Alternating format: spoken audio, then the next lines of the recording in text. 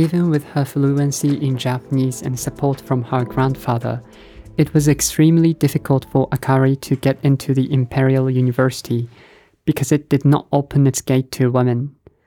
However, she couldn't hold her aspirations to study at the university, which drove her to find a reason to be there. Fortunately, she got a job at the school cafeteria, where she had a chance to take a peek inside the campus. Though she tried to talk to some students, most male students looked down on her and didn't even give her a chance to start a conversation. Yet Kim Woo-jin, who was also a student at Imperial University, was different. For some reason, he got interested in her and always talked to her when he came to the cafeteria. He soon realized her cleverness and wit and became gradually infatuated with her. For Akari, Woo-jin was also an attractive man as he didn't judge her based on her sex or background, but accepted her as she was. So it didn't take much time for them to fall in love with each other, and in 1935, they got married.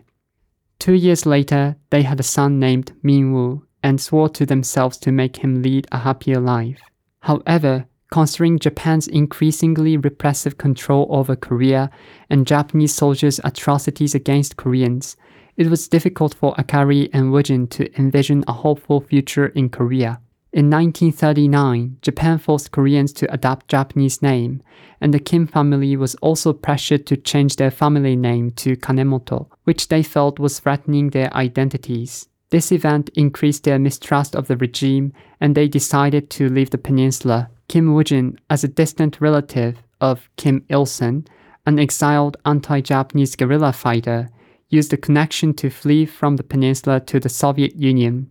There, Woo-jin decided to join the Soviet Red Army led by Kim Il-sung. Resonating with his communist ideology, Woo-jin became increasingly communist and made a tremendous effort to elevate his status in the army. In 1945, when the war ended, he came back to Korea with his family, hoping to finally have a peaceful life.